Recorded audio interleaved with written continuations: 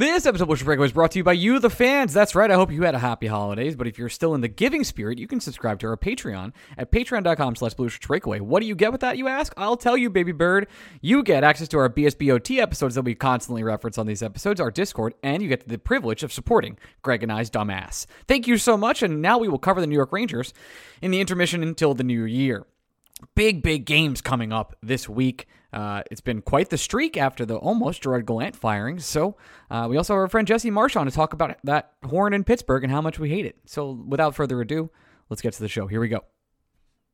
Hi, everybody. It's Mark Messier, and you're listening to Blue Shirts Breakaway, the #1 Rangers podcast.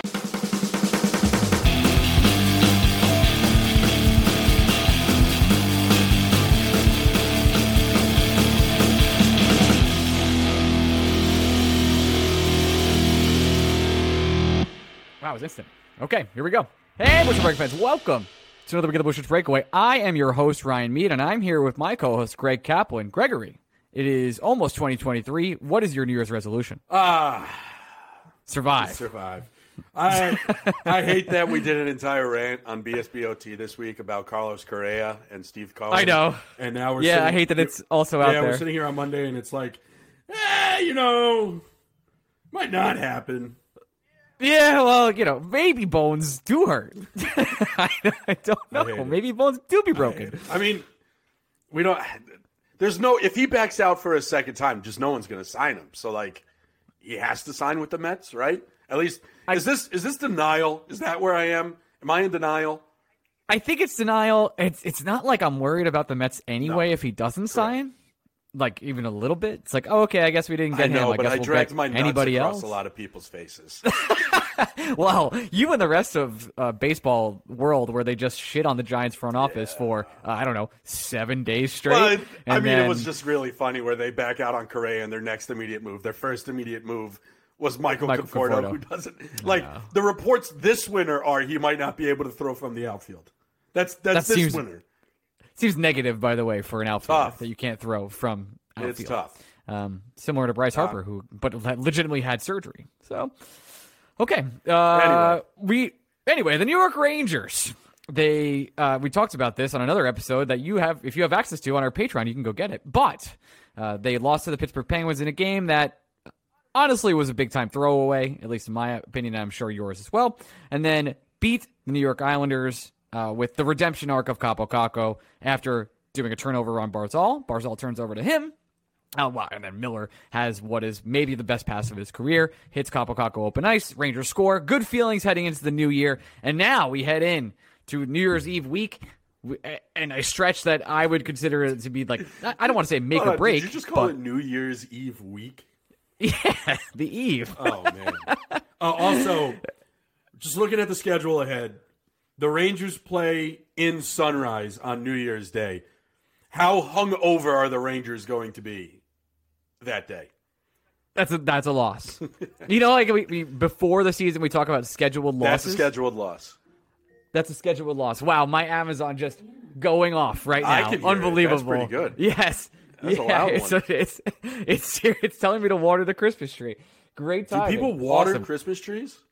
I do. I water my Christmas tree. Do people not water Christmas trees? I don't know. That's a legitimate question for me, Ryan. I don't know if you know this about me. I've never had one. You went to the movies, so I got it. Saw Babylon, had an out-of-body experience. It was wonderful.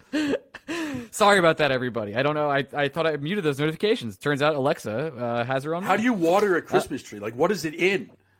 It's in. You don't know what a Christmas tree's in? No, doesn't it just have a stand? Isn't it just in a room? Yeah, the Christmas stand is like a pot where you pour the water into. I've never seen it. I thought it was just literally like a stand, like a coat rack. Screaming right now. No, you have to keep watering the tree. What? I know it's already dead, but it keeps sucking the water. It's unbelievable. I don't think that's true. I think you do something weird here. I did put sugar in it. So scheduled loss for Rangers Panthers. 1,000%. Totally fucked.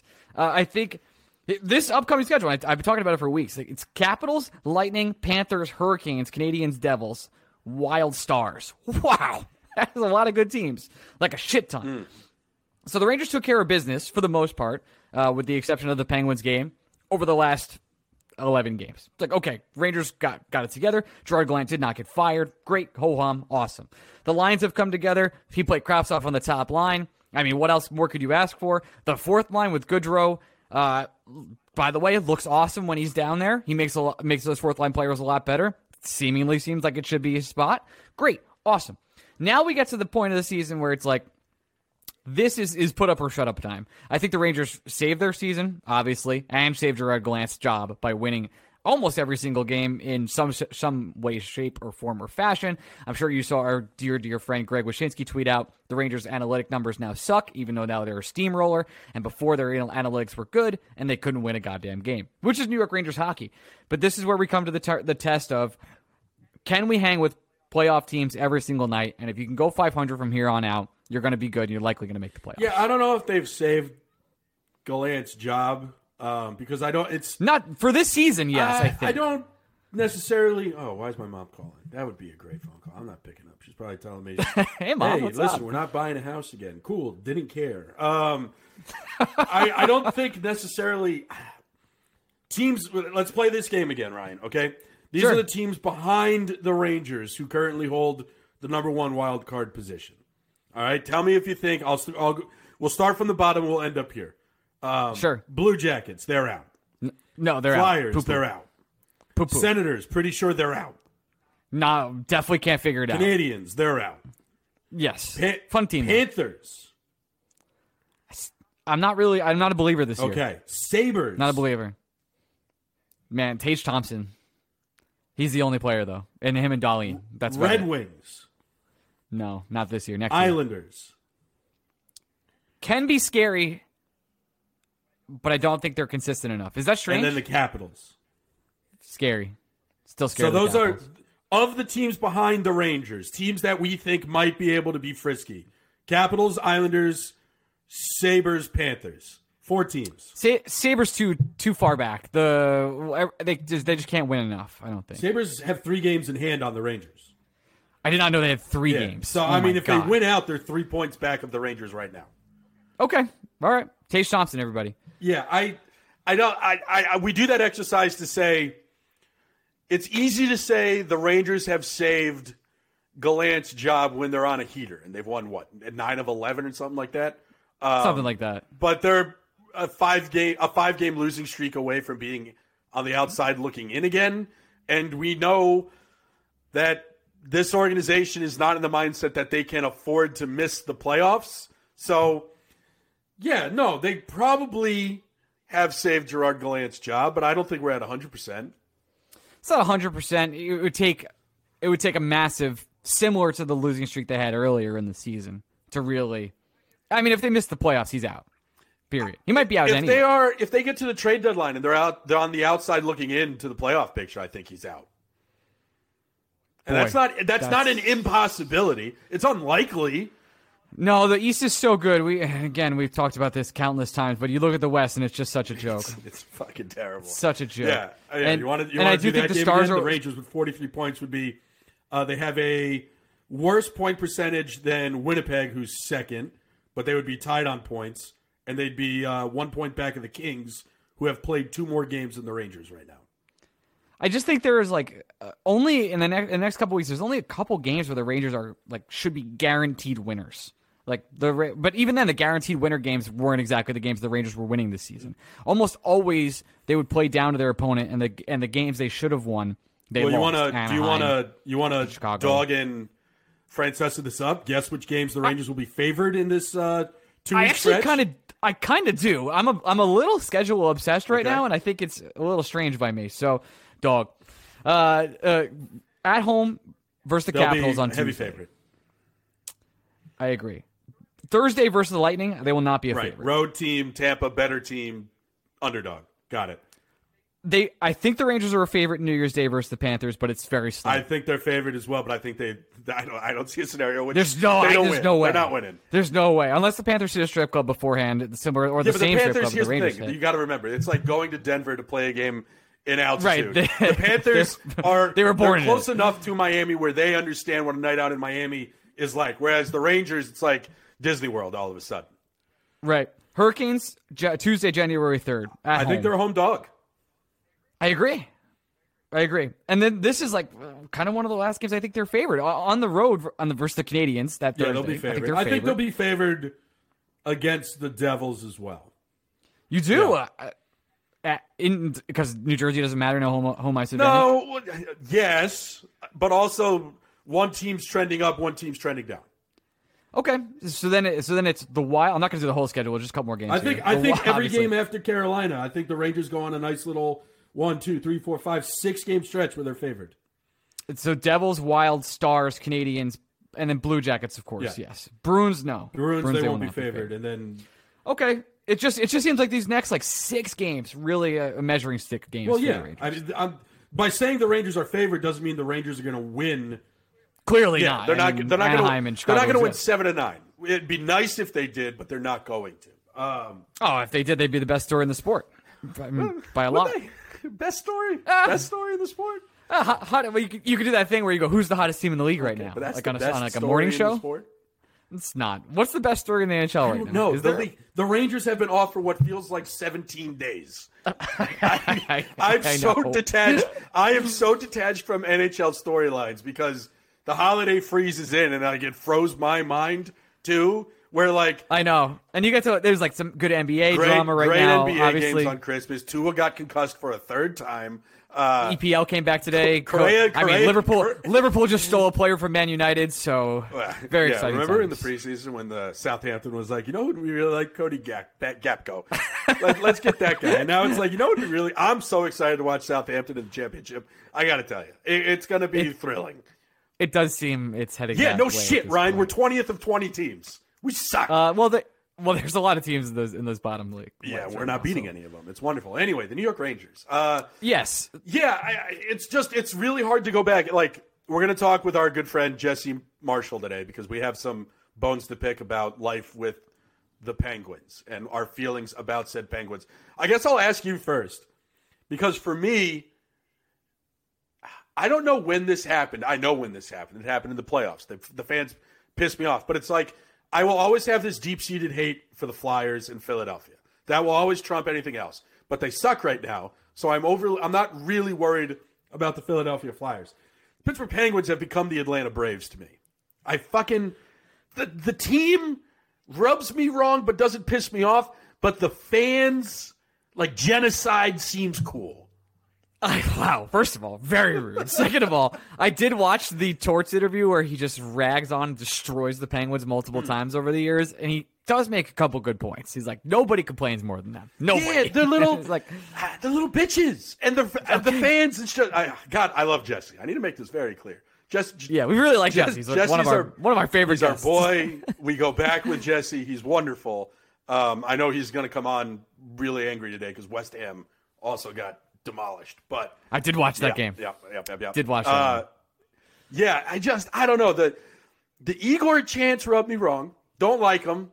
And then it's just you can't log on Twitter without a Penguin fan trying to put a fucking war crime on Jacob Trouba.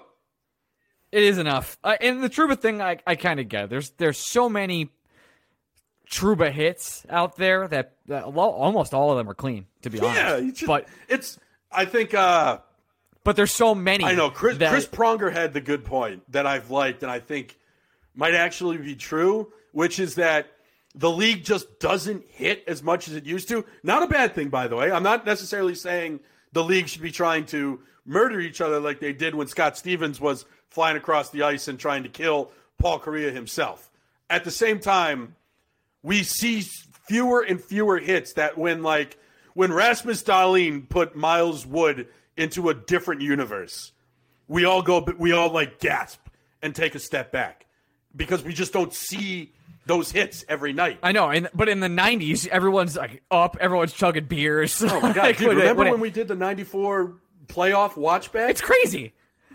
It's insane. There are guys just getting absolutely mauled on the ice. But I think the other thing to keep in mind here when it comes to these hits, and I think it's maybe the point we don't talk enough about, the game is so much faster in today's world that hit, it's simple physics to a certain point. Go back and watch old school NFL football and also NHL hockey, and they're so much slower, except Gretzky. That's it.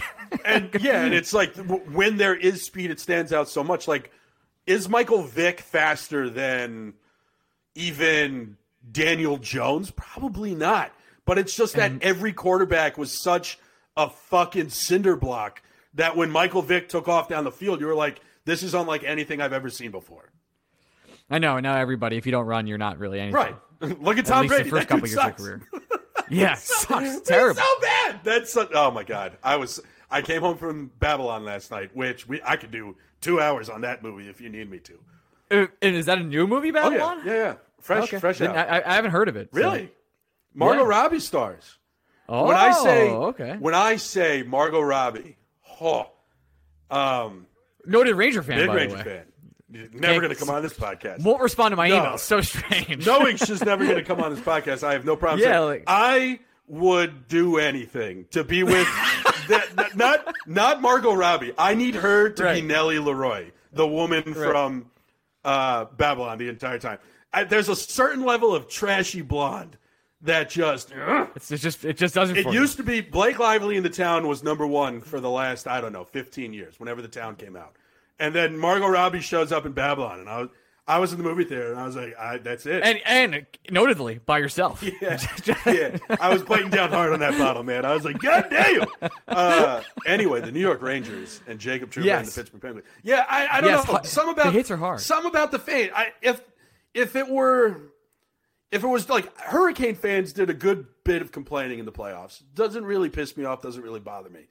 No, that's fine. Like Hurricane fans, like that's what they have. It's like, what else are they doing? But I think the reason why my feelings on the Penguins has changed so much is that I'm like, I hate their fans. I think it's that simple. Yeah. Well, to be honest, it is. They make it pretty easy. It's not like there are very few people like even before Brad Pack, who's never been on this podcast before. Thank God. Yeah, exactly. I've never been chirped as much or as often as by Penguin fans. And I know that the Jay Fresh, who's also a Penguin fan, by the way, noted annoying surveys. We're number fucking below. They're not his stats. Exactly. He steals them. He doesn't steal them. I'm sorry. He works together with another analytics person. Cool. I want to make sure that's clear. Not doing. I'm not doing fraud here. I'm not getting sued. You don't want to. What is it? You don't want to show up in the post.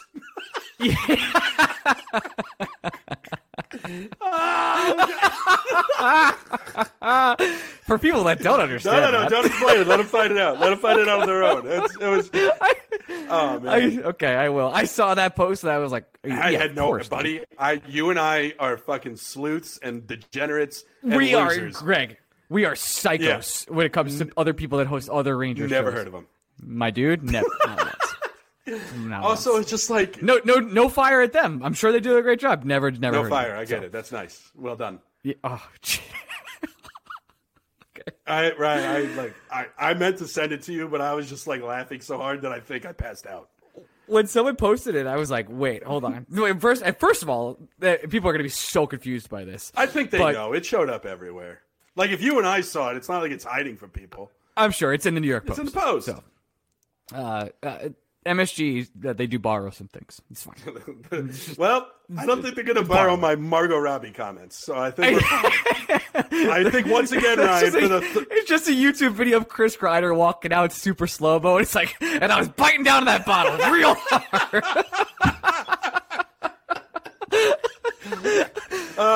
Madison Square Garden. Oh, yeah. Kabakako scores are going. It's just, there's something about trashy blondes. You know one of our fans is going to make this, right? Oh, God, it's going to be McBearcat. It's always McBearcat. Yeah, that's true. Or Matty Shout Jack. out to him. He does an awesome job. He does it too. But yeah, anyway, Penguin fans. Yes. Speaking of Penguin fans, Chicken Parmesan and Vincent Trocheck. I think I'm upset to say I had to blame Chicken Parmesan for that loss for the Pittsburgh Penguins, but let's talk about Vinny Trocheck a little bit. Either. I feel like we've kind of been ignoring how good he's been recently. I don't know about it. It's not like we've mentioned him a lot on this show, which is strange because he's sort of solidified his time with Chris Kreider and JVVC to become this line that we haven't really had in the last couple years. It's just, I don't want to Bill Simmons this where it's like it's kind of doing herky-jerky things. But it is a two-way line where it's playing both defense and offense. Obviously, that's what two-way means, Ryan, you dumbass. And then from on top of that, it does provide, just a different look than we've had in other lines. Am I making this all up? Or no, what? But it goes back to, it's more jarring because we're not used to the Rangers rolling three lines that we really like. And it's even less common where not only are they rolling three lines that we really like, but the kids aren't the third line. So there's equal time between this third line and the kids, which is perfect. If anything, there's more time given to the kids when you consider just 5-on-5 numbers, because Trocheck and Kreider and VC all play special teams where the kids don't necessarily do. So I don't think it's necessarily going under the radar because it's three guys that are all playing really well individually. Like, I don't think we have complaints about them at all. It's just that all three guys were playing on different lines, and I don't know. It's hard to describe, but Trocheck with VC and Kreider is just such a natural fit that I wonder. You say I know. I don't think personally we are ignoring Trocheck. I just think. Definitely not on purpose if we are. No, I think there have been other issues. Like, Trocheck isn't the reason why the power play is or isn't succeeding. And it's not like when things are clicking, when things aren't clicking, Vinny Trocheck shouldn't be the reason why something is or isn't working. It's usually something else. It's like, it's a fine line where Trocheck, he's obviously not just a complimentary hockey player based on ability and salary. At the same time, like we did this exercise before, like Vinny Trocheck should not be one of the 5 most important Rangers. Like if Vincent Trocheck needs to be one of your 5 best players, I think something's gone wrong. So when Vinny Trocheck goes on this kind of hot streak, it does get lost in the shuffle a little bit. It's kind of like your 7-hitter having a 10-game hitting streak to a certain extent. You know what I mean? It is. And I guess it's just between the hot streak of Vinny Trocheck and Gauthier coming back, I don't think I've been as confident in the entire lines in a long time. That's the other part of it. Which let's go through it real quick because I think it's worth mentioning. So it's Panarin, Zibanejad, Kravtsov, which I think is at least enticing to see and to continue to see. Like, Panarin and Kravtsov should have been playing together all season. It's very clear Panarin wants to make it work or at least try. And Zibanejad's unlocked some things with Panarin as well. Not really unlocked. Panarin's fucking awesome and he can play his own game, but he play makes really well for that line. Great. Kid line, boys to men, great. Kreider, Trocheck, VC. And then the fourth line, which is super interesting, is Goodrow, Brodzinski, Gauthier. Like, that is a line that's going to produce for you. And when was the last time you felt that good about the New York Rangers fourth line? Like 3 years ago? Might be longer than that because I can't remember the last time the fourth line had 3 guys on it that I'm comfortable playing on a nightly basis. Like, if you just break it down that simply, I can't remember the last time we weren't simply trying to tell ourselves, like, the fourth line isn't bad. You just got to get over the fact that Tanner Glass is on it, or Cody McLeod, or any of these guys. We loved Ryan Reeves, but how many times did we have to have the discussion of like, there's only so much you can do with Ryan Reeves, blah, blah, blah. It's just the thing that makes the fourth line special is, again, it's one of those scenarios where if someone does find themselves injured in the middle of a game, I'm not saying Brodzinski should ever be playing on the top line, but say Kreider has to move up because something happens to Kravtsov, I'm cool if Brodzinski's getting 2 extra minutes on the third line. And I can say it's totally fine. I can say that about Gauthier, and I can say that about Goodrow. It's odd that the Rangers, it's one, odd that they are rolling 4 lines that everyone seemingly likes and respects, but 2, they're just dressing 12 forwards that you trust. And I can't remember the last time they did that. And you've talked about this countless times, I think, this year, which is you can play the matchups. If there is something you like where you can move Gauthier up and you're like, okay, listen, on this line, we know Gauthier can beat this guy out speed-wise. We're going to put him up there on the second line for a shift or 2 and see if it works.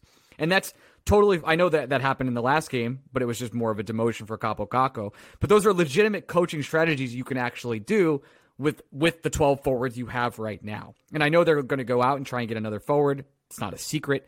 There'll probably be a right winger that they're going to go look for as well. But at least for the first time, Larry Brooks has come out and said, last year I would have traded Capo Caco straight up for Patrick Kane, and now not a chance. Thank you, Larry. I appreciate it. Yeah, but the sad thing about that is it has nothing to do with it.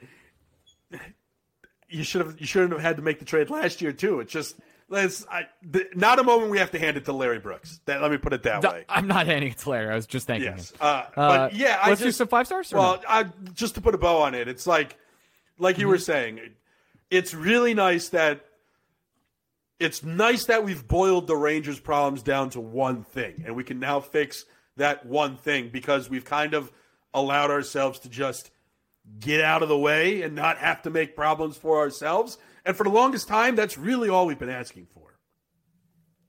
I know. It's just like, hey, just let the 12 best players play in the spots they should play. Crazy. Great. Crazy concept.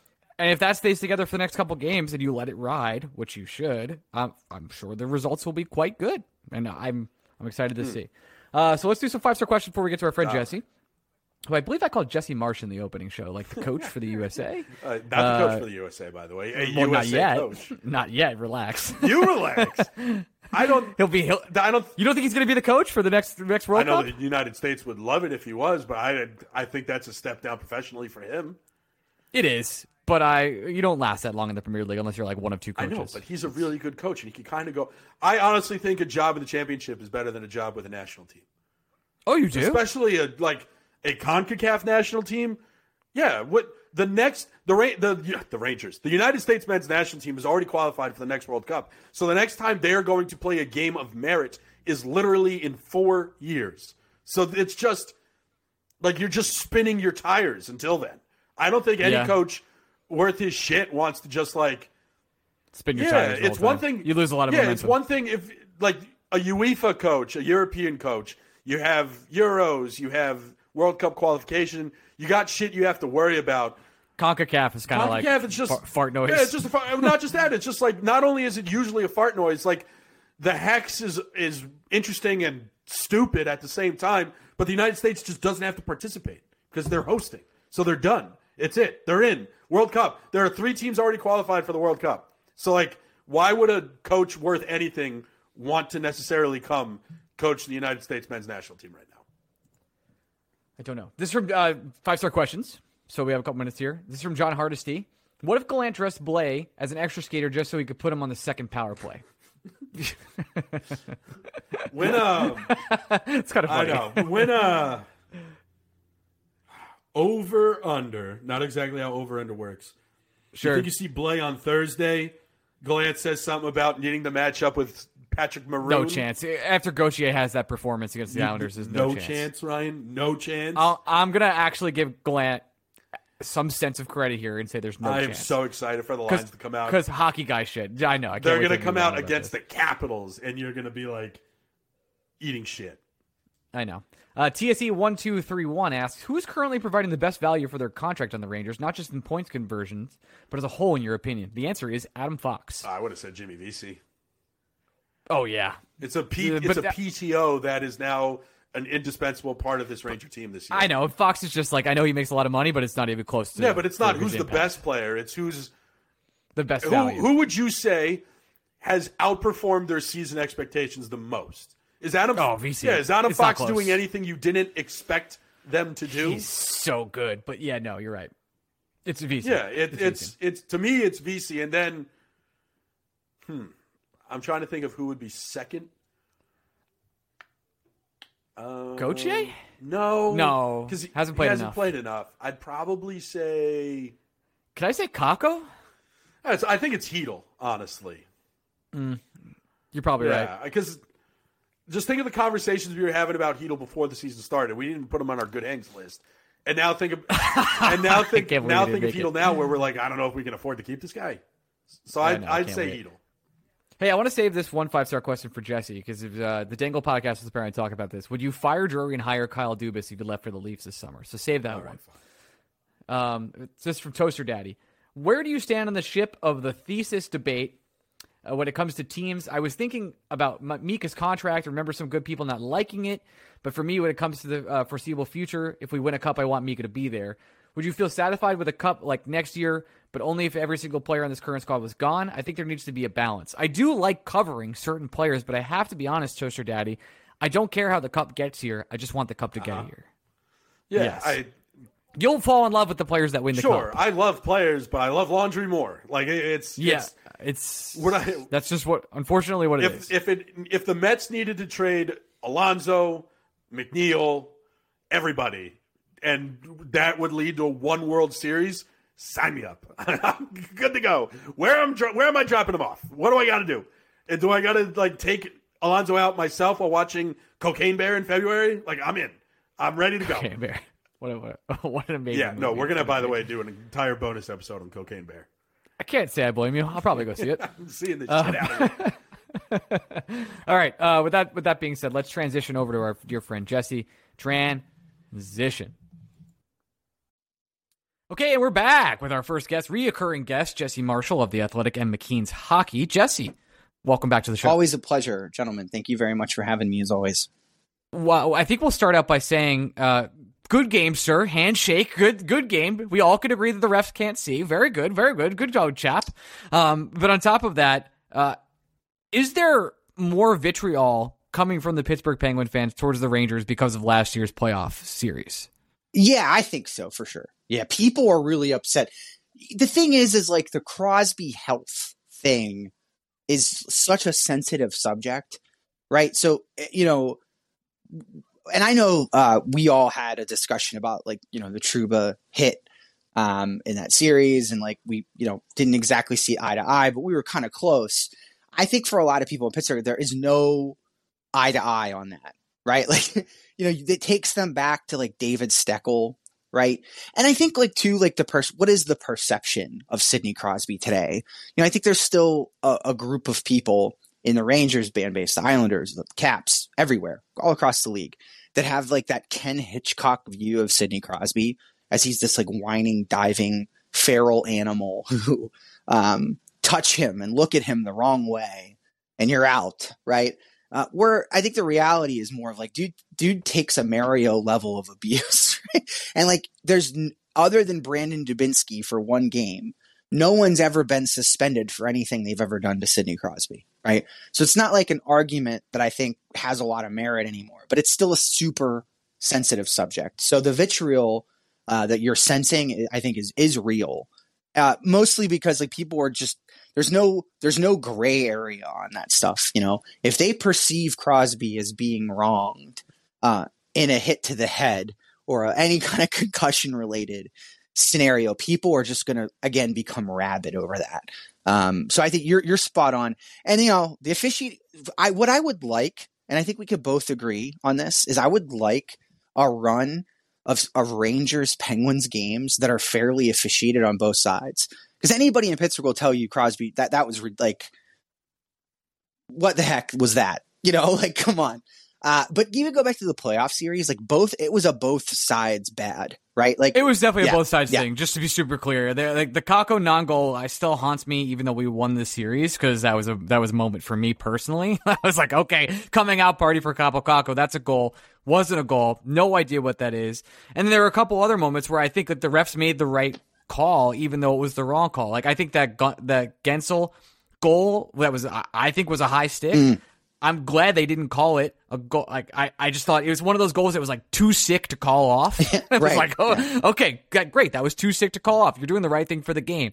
I totally get that. But there's a lot of times where it's sort of the ref show, and there are a lot of non-calls that are bad, and there are a lot of makeup calls or questionable calls that are just not We're not getting enough even strength hockey, Ryan, is what it is, right? We're not getting enough time to even strength.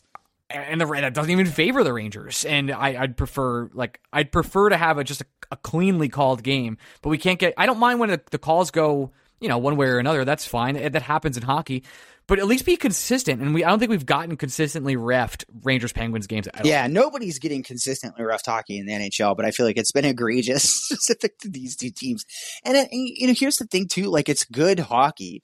There's a physical element to it, and that stems back ages. I mean, teams been in the same division for our entire lives. So you could expect there to be, familiarity breeds contempt and all that. But just like it's not as if this is like a goon fest, punching bag factory where people are like cheap shotting their way every 5 minutes to, a parade to the box. It's like, it's too much of a ref show.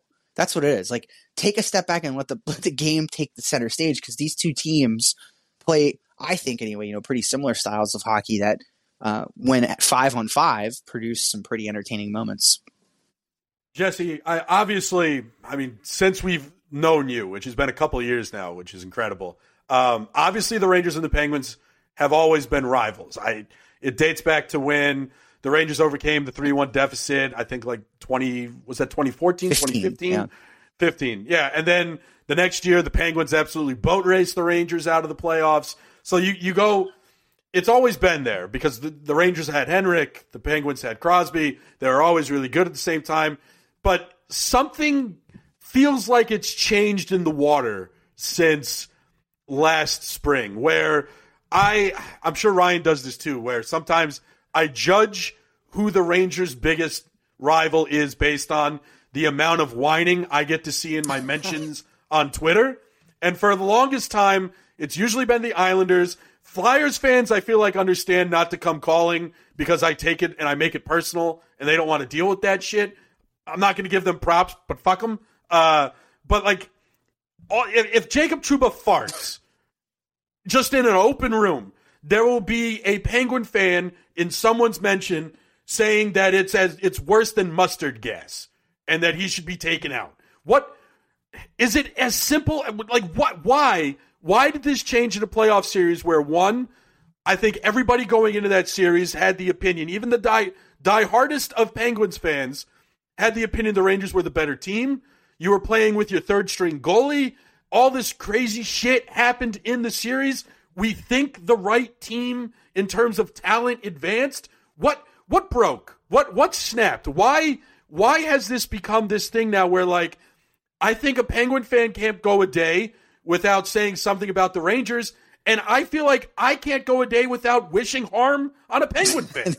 So the crux of it is to go back to what we said, is that Trouba, is a polarizing figure. There's the old, my generation is also I'm not that much older than you guys, but an iconic moment in Pittsburgh. Let me paint it like this. We'll go back even farther. An iconic moment in Pittsburgh is the guy who went to the Civic Arena in the 90s with the sign that said Barry Graves. And I'm sure you guys have seen that sign. Have you seen that? It's like an iconic moment in Penguins history. Adam Graves slashed Mario Lemieux in the wrist and broke his wrist, right? And when they came back to Pittsburgh after that, there was a huge brawl in the playoffs. Lemieux's out. There was a guy in the Civic Arena who brought a neon yellow sign, and on it he painted in black paint Barry Graves. And the people in his area went crazy, because everybody wanted Adam Graves' head. And that, right. The moment with Trouba and Crosby was an opportunity for two different generations of Penguin fan to reenact that moment, right? That Barry Graves moment where Graves slashes Lemieux and the Rangers are the villains, right? That was this generation's moment. And people got, again, the Crosby head thing is it's so sensitive. And I think he was playing in such an otherworldly fashion and was just dominating the Rangers for long stretches of time that people, it wasn't targeted. Jacob Trouba didn't sit in a room and put a bounty on Sidney Crosby, but people certainly felt like that. That's so what you're getting is just passion and vitriol from people who I think ultimately are just tired of Sidney Crosby missing time to head injuries, right? And there was never, which is super understandable. That's he's a legitimate star, has been forever. Is probably with the exception of Connor McDavid, the best player in the league, has been for a long time. And yeah, there are still days you can still make the case he's the best player in the league. So I understand why that's your guy. You want to be protective of him. But I just feel like this is a rivalry that it's always never been totally real, but yet it still kind of seeps to the top. Those 2015 series that you guys were talking about, the 3-1 flip, that was such a bad time in Penguins history because you'd the coach, everybody hated the coach. They were so far going into that cup run or that playoff run, they were so far over the cap. There was like a 2-3 game stretch where they could only play 5 defensemen. And Paul Martin was playing like 30 minutes a night. But I think the thing is like from the Pittsburgh perspective, the Rangers are now at this point today, currently the quote unquote, like new kids on the block. Like this young Rangers core, you have to go all the way back to the Yager Rangers, 2008, 2009, where these two teams really hit head on in such a fashion, right? Like it was like 2 freight trains on a track, like colliding in a absolute war. And I think Penguins fans are used to having like a team that's competitively in the playoffs, and they've been watching the Rangers get better and better and better. And now it's here, and it's like, Penguins fans are territorial, and they feel like that's their spot. And now there's substance here again, So it's a rivalry everyone loves. They enjoy it. I think people get a kick out of it when the Rangers are really good and competitive. And the Trouba instance just put us right back into the thick of it. We're back. Yeah, that's it. Like yeah, all the way. Greg, what were you saying? I'm sorry. Well, I hate nothing in this world. I hate more than whataboutism. Yeah. So I apologize in advance for doing some whataboutism. But it just when a Penguin fan comes at me and calls Jacob Trouba a dirty player, how am I not supposed to look at all the video I have of Evgeny Malkin swinging sticks at people's heads? Yeah. I listen. I'm not saying you shouldn't go to bat and go to war with Evgeny Malkin. Ryan and I did podcasts. We wanted him so bad. Some are saying we want him. Come on down. We love him. He's the missing piece. So this isn't me shitting on Evgeny Malkin. It's an acknowledgement that Evgeny Malkin with a temper, right? And when things maybe aren't going his way, acts a certain way. Sure. And like Sidney Crosby's done regrettable things. Like everybody brings up the nut punch, which I play the game my whole life. Okay. There's never been an instance where I'm wearing hockey pants and a cup and someone could nut punch me and it would affect me with a glove on. Like, give me a break. Is it a bad look? Absolutely. Is that going to hurt? No. Like, pucks aren't even like you're protective against pucks. Like, don't tell me Sidney Crosby's gloved fist grazing against your hockey pants. Anyway, the long and short of it is, I think what they think is, and I'm speaking for like Penguins fans who think this, is it's like, there's a difference between losing your temper like that and acting like an idiot and like quote unquote, I'm not saying he did, but the perception is that was like a targeted use of the elbow. That's the thing among Penguin fans is like Jacob Trouba's elbow must have a skull magnet in it, right? Like that's the joke I always see. And it's a thing where like, look, he's tall, right? He's a big guy. He leans into his hits. There's a reason why he doesn't have a record disciplinary wise. You know what I'm talking about. Because it looks bad, right? It looks really bad. And I think people take that and run with it. And that part of being a fan is losing, is throwing, logic and, rationale to the wind, right? And, yeah, we know. Raising the pirate flag up. So, there we go. Started the church. I have to be honest. So I've been listening a lot more to the radio recently. I've been traveling a lot for my day job and some other things. So when I listened to the Penguins-Rangers game, only thing I heard was the horn. Does it ever get on your nerves? Everybody hates it. And I'll tell you why is because that makes me feel so people good. In Pittsburgh hate it, and they hate it because it came from Washington, right? Like that was really a Caps thing. But like I think without going on a tangent, and I know MSG is like a different beast, it's this iconic arena, but like when you go modern, right, and you get a new building, you inevitably lose the soul of the middle of the bowl and the lower half to the corporate suit, right? The soul of the fan, like I'll take you back to the Mellon Arena, the Civic Arena, whatever you want to call it.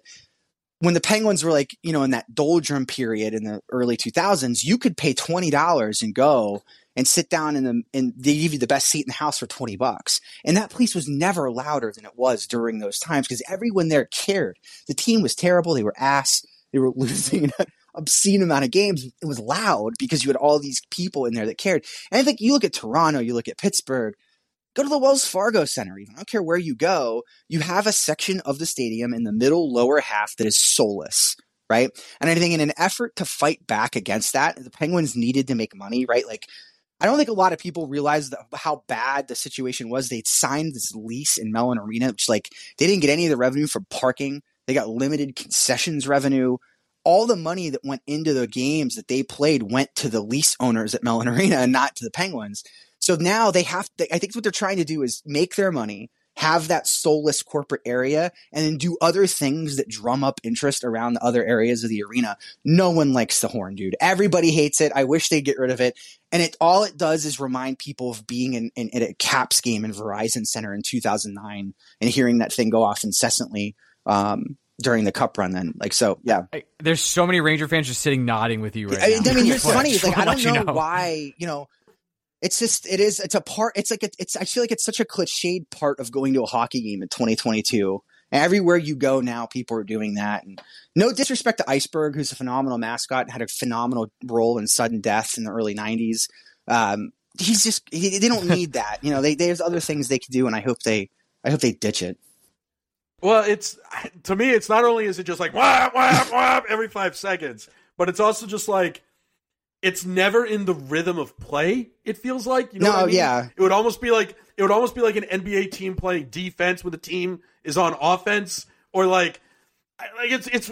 I think it would grate on me no matter what, because I'm just at a point, like a breaking point with Pittsburgh fans where I can't take it anymore, and I'd pick it to death and find something to complain about for sure. And inflation is what it is too, Greg. Like, so we're at a point now where like, dude, it costs a lot of money to go to a game, and the Penguins sellout streak is over. It ended right after like 18 years. It's gone.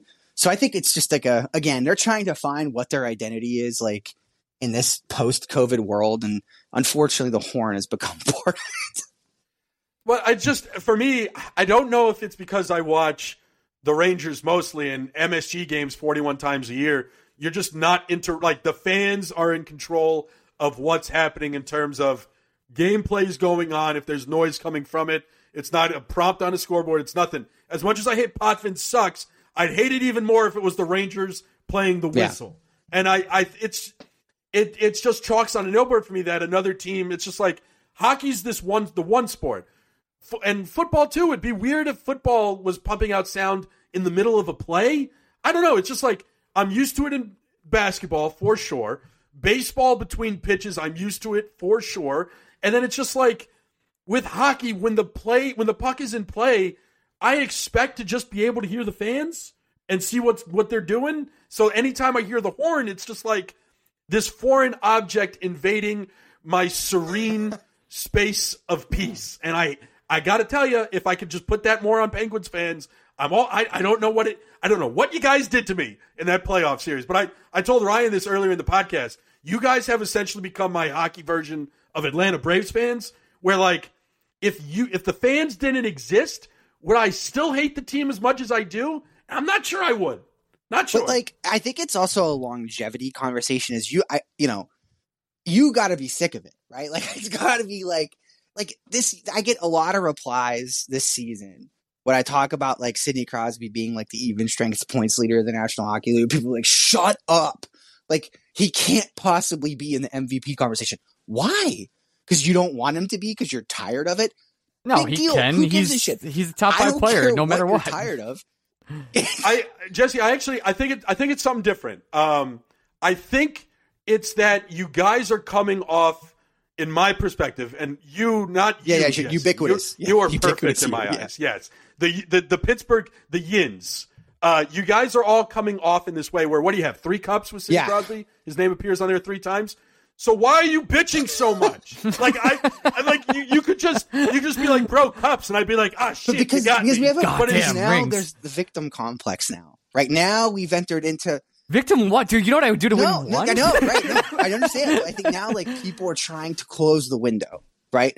So there's like this sensitivity where like everyone knows the dark ages are coming, and there's who owns the team, be damned, right? FSG doesn't matter. Like you have to. I want to get to that, like, by the way. Yeah. So stick on long that. story short is I think people are like clinging to the good times, right? Holding on to what they have and sort of pushing against the darkness, if you will. So I think that's what I mean by victim complex. Is like, no, we're not ready to go yet. Damn it, like I still think the majority of listen. There are mouth breathers and idiots in every walk of life. I think the majority of hockey fans are at a point of appreciation with Crosby and Malkin where we all admit it can't last forever, but as long as they lace up their skates, you can't rule them out. I think that is the majority opinion on the Pittsburgh Penguins. That Ryan and I, that was our opinion going into this year. Yeah. Every time we do like a Metro breakdown, we go, well, you never can rule out the Penguins. Look at who they have. But then, like, Penguin fans hear that and go, "Oh, you're ruling us out again." We love that. No, we're not. Nobody believes in us. You guys had 10 points, and we were like, "Okay, you can pencil the Penguins in." It's almost like you have the Boston like mentality, but all the old Boston mentality pre 2004, wherever like you just walk around saying, "You think you're better than me," and it's like, "Motherfucker, you won 3 cups. Relax. What are you doing? You are literally better than me. You don't need to have this mindset." It comes off as childish when I hear a Penguin fan bitching and moaning, and it's like the Rangers' names on the cups were there when I was 5, and you guys have 3 in the last 15 years. Yeah. Come on, you're better than this. I don't know that that's true. I don't know if that's true. I mean, it's so funny because like I am in a unique situation in that like I was drinking a lot of beers at games and like being a dumb, 20 something, and being a fan for like a really long time, so I've been a part, I feel like I've experienced this from all sides, and the group of, let me put it like this, the largest group of people that are Penguins fans right now, right? Like the group that accounts for the most quote unquote online of all Penguins fans are the group that went through that like X generation. And they saw Sidney Crosby get drafted, and they saw Evgeny Malkin get drafted, and they watched the whole thing, right? And that's just got a lot of people in their feelings. That's it. That's all it is, dude. It's just a lot of people have this like this chip that's just never gone away, right? They've seen the team almost move. Like Mario's come and gone as an owner. There's a long time, and I think like that never goes away. The early port of being online as a Penguins fan was an ugly, ugly period of time where like a lot of us like just arguing about Sidney Crosby, defending Sidney Crosby, like going through the shit with the Flyers fans, like all that stuff. Like, I don't think a lot of people ever lost that. So like, to your point, like you say, like, why are you so aggressive? Because they've always been aggressive. They don't know anything else, right? Like, you don't bring a wild raccoon into your house when it's 11 years old and expect it to act domesticated, So like that's kind of where we're at right now, I think. Let's talk about ownership just a little bit because it's kind of a 2-part question. Have things changed at all since Fenway's took over? I think they're more of like an investment handlement with put the right people in place situation, just judging by what they did with Boston and other. Boston's a mess right now, but with Liverpool as well. And now clearly they want to buy, it seems like either a football team or an NBA team. So what has been the experience for the Pittsburgh Penguins? There's no so far? tangible difference. I think like some people would argue that like the soul's been taken out of it, but like, look, Mario's still up there in the box, putting away a dry red cab every night. So like, have things really changed? They've spent to the cap. The game day experience has not changed. The personnel around the team and peripheral and what you see and hear on the radio and television is the same. They just see it as a chance to double their money. And I don't know how well that's going, though, right? Well, I'm sure it is going well, and I'm sure they're making money hand over fist. It's in 10 years, the Penguins will be, what do they buy them for? 600? And then, well, yeah. So I didn't even think about 10 years, though. I mean, like, I just wonder if the money is there like they thought it was. And I say that because they are not selling out games, like it's cooled off. Here's what they thought. Legitimately, they see a league where players' salaries are suppressed, and that they will never have to spend over the cap. They will spend to the cap every year, and they will be able to sell the Pittsburgh Penguins in 10 years for $1.5 billion or more. Yeah, I mean, you're asking them to spend to the cap, which is what? 0.74 Rafael Devers? Yes. Yeah, it's not even like it's like one player they're buying in soccer. But I am still of the opinion it's tricky because of international market rights and all that. I still think they're just trying to buy content and create their own channel, essentially, where you could watch Red Sox. You mean Penguins, like a Yes Network Liverpool type situation? Yeah, right. They're definitely selling Liverpool. But they're definitely doing that. It's just it's tough because I think they went into it with this plan like, oh, as long as we have all these brands under our umbrella, we could sell it. But like a Red Sox fan doesn't give two shits about Pittsburgh, and it's very possible that you're a West Ham fan. Like, you're not going to start rooting for Liverpool all of a sudden just because Fenway owns your team. Right. No. They're selling Liverpool 100%. Yeah. I've long thought they wanted the Commanders, and this is what they were narrowing for, but I mean, Bill Simmons every week he says it's Vegas NBA team. It's the Vegas NBA team that Fenway wants, and I mean, he's a Boston guy with NBA. Is Vegas if NBA he says an expansion or a relocation? Oh, okay. Yeah, it's going to be an expansion. Yeah, they're going to add Vegas and Seattle, I believe. And LeBron's going to be part of the ownership group, correct? Supposedly. So that'll be a whole thing.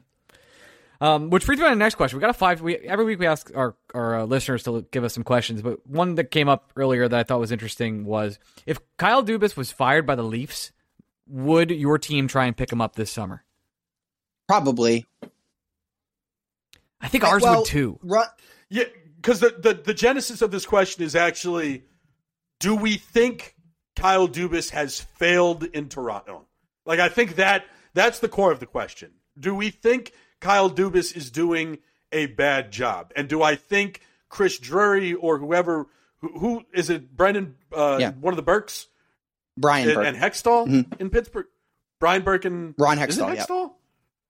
Yeah, okay. Do we think they are better than what Dubas is doing because the Toronto Maple Leafs always lose in the first round of the playoffs? My theory on front offices is you judge the front office on regular season success. You judge the roster on playoff success, because the playoffs are such high variance. The best team rarely wins. This is just the way sports are. Would you argue? Once you get into, or can I argue?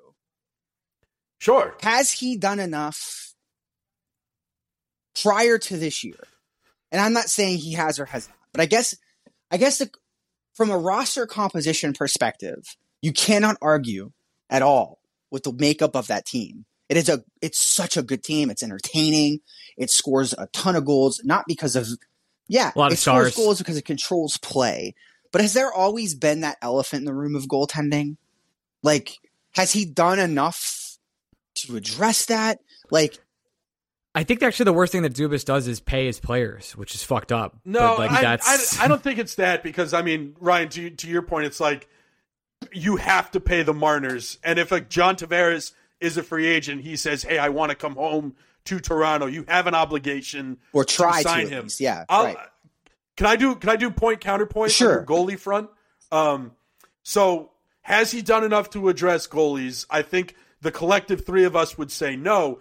But is he smart enough to not be signing these goalies to long-term deals and keeps trying to find a lightning in a bottle which works? Like, he didn't turn around and give Jack Campbell a 5-year deal when all of us would have said that's a bad idea. Now, should he have – I just think goalies are kind of – I look at them almost like I look at closers in baseball, where there's really only 5 that you would want, and then you're kind of hoping the one you have catches fire if he's not one of those 5.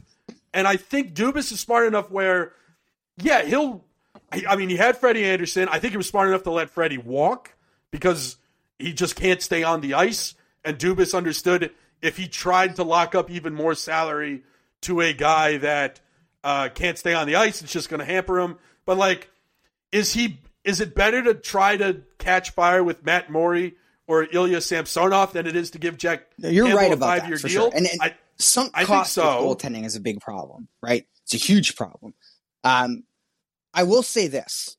The final note about Kyle Dubas, I just want to make as a ubiquitous statement here is, what really annoys me and what I hate is the failure of the Leafs inherently tied to a philosophy of analytics that Kyle Dubas has not exhibited at all in his time as general manager. I know that was always this, hey man, Dubas is huge on data and hockey and blah, blah, but like, what signings has he made that show a level of analytic savvy or would paint the Leafs as this sort of utopian analytic team? I think that's nonsensical. I think you could point to 5, 6, 7 other teams Colorado being one of them, they just won a Stanley Cup, that have tangible, Carolina's another one, probably the biggest one, and look at how good they are right now, that have like tangible analytic backings. And this is a tangent, I just hate that the Leafs are viewed as that team when like going out and signing Wayne Simmons isn't an analytically savvy move, right? Like that's not something you would do. It's like, damn, that guy sure has been hitting the spreadsheets, you know? And I think like the data and hockey argument is over. Data won. We're that, you know, having that argument is very caveman like at this point, but I just hate how the Leafs are lifted up as this utopian analytics franchise when I think that there are like at least 5 other teams we could point to as that. Yeah, he had every chance in the world to trade a second for Georgiev, and now Georgiev is in an Avalanche uniform. Yeah. So there you go. And but I think his best analytical move is simply that he never traded Nylander. He never blew it up. And that Nylander is still there. He never succumbed to that external pressure. That's why I really feel like I hate saying the Leafs are going to win one day. Because I like curses and I like it when teams lose for a really long time. So I hate it when no offense to you guys, hated when the Rangers won, man. Couldn't stand it. Love a good long drought. Hated when the Cubs won. I do think it's going to happen though, because like you said it, guys, this team is so freaking good in the regular season. Like they're unstoppable some nights. They just look like they could score at will. And last year, they looked like the only team that was going to be able to line up with Colorado. Maybe beside Tampa, right? Like Tampa was in there, but could line up with Colorado and be like, dude, if you're going to look at 2 teams swinging for the fences every breakout, Toronto may have the horses to do it, right? Like maybe they could do it. We never found that out, right? We never got to that point. But like, maybe this year, guys. Maybe this year. There's a lot of pressure there to make something happen, right? And to win. And good on him for not pressing the nuke button and just making a bunch of stupid decisions and, you know, trying to like rebuild the whole thing on the fly and getting rid of good players for no good reason. You know, that's a Jim Rutherford thing to do. You know, Jim Rutherford loved to make trades for the sake of like some bizarre intangible no one could put their finger on. Like when he traded a really good Carl Hagelin because he was best friends with Patrick Hornquist and he didn't like the way Patrick Hornquist was playing. So he thought trading his best friend was the right thing to do. That's like, right. Like so stupid. You don't want that. You know, like we've all had New York and Pittsburgh independently have had general managers who operate like that. And you can't operate by feeling. You have to operate by fact. And, you know, maybe that's where he is the analytical strength GM and that he doesn't have those irrational responses. But I don't know, man. Who knows? If he doesn't win a cup with this group, all this stuff we're talking about, people are going to play this podcast, but like, these guys are idiots. So what do we know? You know? Yeah. Jesse, go on, Greg. I guess, the final one for me, I think we'd be remiss if we didn't at least ask, since we're talking about GMs and it's not necessarily a failure, but I don't know anyone in New Jersey who isn't loving John Marino pre-injury. So, like, are we sure Burke and Hextall got it under control? For everything that you could point to as a good thing, Brian Rust, Ricard Raquel, bringing those guys back and signing Malkin and Letang is unfathomable. No one thought that was a possibility, right? I will tell you this, like sometimes things just get to a point where they don't work anymore, right? And I think Todd Reirden, pound for pound, is one of the best defensive coaches in the National Hockey League. Top 5 for me. Todd Reirden and John Marino, I think a lot of what makes John Marino good right now today came from Todd Reirden. But I think you guys saw it in that series last year, like he had woken up, right? Like he all of a sudden was like this wow player. You know, not like Adam Fox level, but you were like, damn, like he might be the best defenseman for the Penguins in that series. But the question was, can that continue? And I do know that there was one specific off ice aspect, nothing bad, but like just an oil water thing with like his dad. I think his dad was like super involved, like with his game. And I don't know if the Penguins were like super into that. I don't know. I just don't think it worked anymore, you know? And I think they saw Ty Smith. There were just so many elements where the Penguins were like, we don't think what we saw in the Rangers is like actually going to continue. Like there was, and I posted an article last year of like chock full of video clips where John Marino was just refusing to pinch. Like loose pucks that he would win 70-30 that he just wasn't going after. And then just like getting him to do that stuff took a really long time. And I think the Penguins were like, dude, we don't think that he's going to keep doing it. Right. And like, we think we can fix Ty Smith. The problem is Ty Smith's way more broken than they thought. He hasn't even sniffed the National Hockey League at all. And I can tell you that like the coaching staff, like there's a level of frustration that they can't spend every single day with him because they think he needs that level right now of like intermediated like coaching. So this is a big L, right? Probably like not going to be a Nazdulin Stoyanov level L, but I think what happened was everything was looking really good for Ron Hextall. A lot of his signings were playing really well. Brock McGinn's on a heater, like things were working out. But like you saw what happened with John Marino, and that scale tipped back to even again, right? So I think that trade wiped out a lot of good. It erased a lot of good. And now the question is, like, what do you think happens? Everyone's answer is, I don't know. Because, like, that sucked. And there were other things he did that also sucked. Like Jeff Carter, Kasperi Kapanen. Like, these are bad decisions. So that, you get a very incomplete picture when you look at the whole. And I think that's why people are just so non-committal to Ron Hextall right now. It's not volatile like Jim Rutherford volatile. It's a new weird kind of volatile that people also don't like. So it's a long answer to your question, but it's not good. Yeah, people are, I think, generally just really upset about that trade. Jesse, I can't thank you enough for coming on. I got to get out of here at this point. But anything you want to plug? Obviously, you're doing an awesome job covering the Penguins. Thank you for talking about the horn and everything else, etc. All good. Awesome. Great. That's the end of the show for us. You can follow me on Twitter at Orion Media. You can follow Greg at Blue Shirts Break, and we'll be back for BSB OT later this week. Love you guys. All right, it's the end of the show. Thank you so much for another year of supporting Blue Shirts Breakaway. Cannot believe 2022 has come and gone. The Rangers have gone to the Eastern Conference Finals. We have all survived. That's great news. So, and we are still continuing to push for this quest for the cup, of which then life is over. One victory lap, and then it's over. But let's just get that one. All I need is one. It's not going to last a lifetime, Sam. With all that said, I would like to take this time to thank. Last week I sang. I can't remember if I sang the New Year's song or a Christmas song. I think it was a Christmas song. But this year, I don't know if I'm going to sing it this one. But I might sing next week. Who knows? Not that you guys enjoyed it. Adam Cassidy, Adam Cohen. Oh, yeah, you need to know what I'm doing. Sorry. I'm thanking all our NHL insiders and Offer Sheet Club members who we chat to every single week who support this show. Of course, we love all Patreons, but these members especially help this show stay afloat. Adam Cassidy, Adam Cohen, Adam Cortullo, Adam Linder, Adam Keach, Alex Flynn, Alex Carter, Anthony Terragata, Ben Waters, Ben Weibers, Bill Ritzel, Brendan Lackos, Brendan Magnum, Brett Granger, Brian McGinnis, Brian Dog, Brian Gallagher, Brian Mallon, Chris Finelli, Chris Haru, CJ Stellwagen, Connery P. Damage, Daniel Zazan, David Narrett, David Siegel, Dennis Dietz, Darian, Eric Stagg, Garrett Randis, Skip Gardner Cup, Garrett Gert's gonna be fly, Harrison Hasco, Hip Hip 89, Ian Rodriguez, Ian Usher, James Masker, Jerry Marquez, JD, Jean-Jacques Francois, Jean-Jean, Jimmy Mack, John Hardesty, this person just honking their horn very loud outside my apartment. Just continue. It's an alarm. It's a car alarm. Keep it rolling. Recording person, keep it rolling. Jimmy Mack, John Hardesty, John Shea, John Thundercock, Jordan, Josh Kestenbaum, Justin Freeman, Chris from Florida, Christoph Berg, Lasik, Gronowski,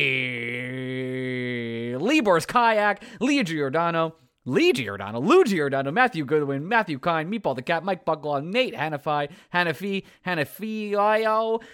Neil Grover, Neil Calustina Cola, Pascal Perrier, Pavel Kodarev, PJ Cisparo. Thank you. Welcome, PJ Cisparo. Or no, you're not new. You changed your name. Okay. Pro World of Truth Gamer, Randy Tesser, Ryan still hasn't watched Miracle. Somehow still true. Probably should watch it. Sean Taggart, Stig Bullbach, Swingart, Thomas Welsh, Tommy Seclary, Tom Rich Jr., Tommy O'Neill, Tori from Manhattan, Upstate, Vinny Hay, Walter Thompson, Will Spector, and Winston, the Golden Retriever. You know, when I first had this idea, I was like, wow, this will be easy. I'll thank like 5 people. Thank you so much for supporting the shows over the year. It really means the world to Greg and I. It's been a wild ride. And I get emotional on this part all the time, so I don't need to do that today. Happy New Year's. Hope you had a wonderful holidays, and we'll see you in 2023. Love you guys. Bye.